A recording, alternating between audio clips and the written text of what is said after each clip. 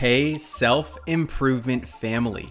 A better world starts with a better you, and yes, you can. So let's take another step toward your best self today. I want to share a concept that is pretty wild. I'm sure you've been told don't believe everything you read on the internet or see on TV before. It's good advice because what is being presented to you is biased, opinionated, altered, and positioned to achieve a certain outcome. What if I told you that your brain was the same way? In many ways, the thoughts you have are no different. They are shaped, crafted, and ideated in ways that you aren't even aware of to meet needs you didn't know you had. For that reason, I'm going to add that you shouldn't believe everything you think. Your brain is filled with cognitive biases. Negativity bias, where you're hardwired to find and care about negative things around you. Confirmation bias, where you overvalue the information that lines up with what you already think. A great example of this is endowment bias.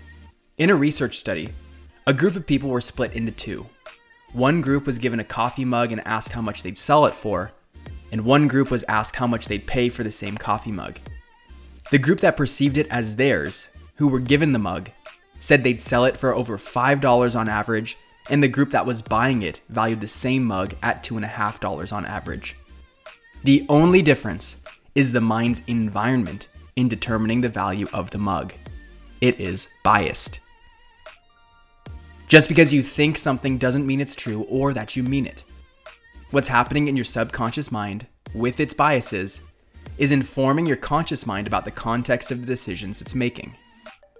Your conscious mind is not aware of the context. It is simply responding to the emotional environment created by your subconscious mind. But with that right awareness, you can override all of this and make more intentional decisions. Ultimately, you are in control of your conscious thought. The natural question here becomes, if I can't trust my thoughts, what can I trust? You can trust your process, the way you're curious about the thoughts you have to explore what might be motivating and influencing them. You can trust your own evaluative process to determine what's real and what is manipulated, what serves you and what doesn't, so that you can choose to reshape your thoughts in a way that is in alignment with the life you want to live. To implement this today in your life, let me ask you this. What are the checks and balances you use to manage the thoughts you have? Believe it or not, your thoughts are your choices. I'm Brian Ford, and hopefully I made you think a little bit today. Re-listen to this episode if you missed parts of it, and then share it with someone that you think might be interested to hear this perspective as well. You grew today. Let's do it again tomorrow on Self-Improvement Daily.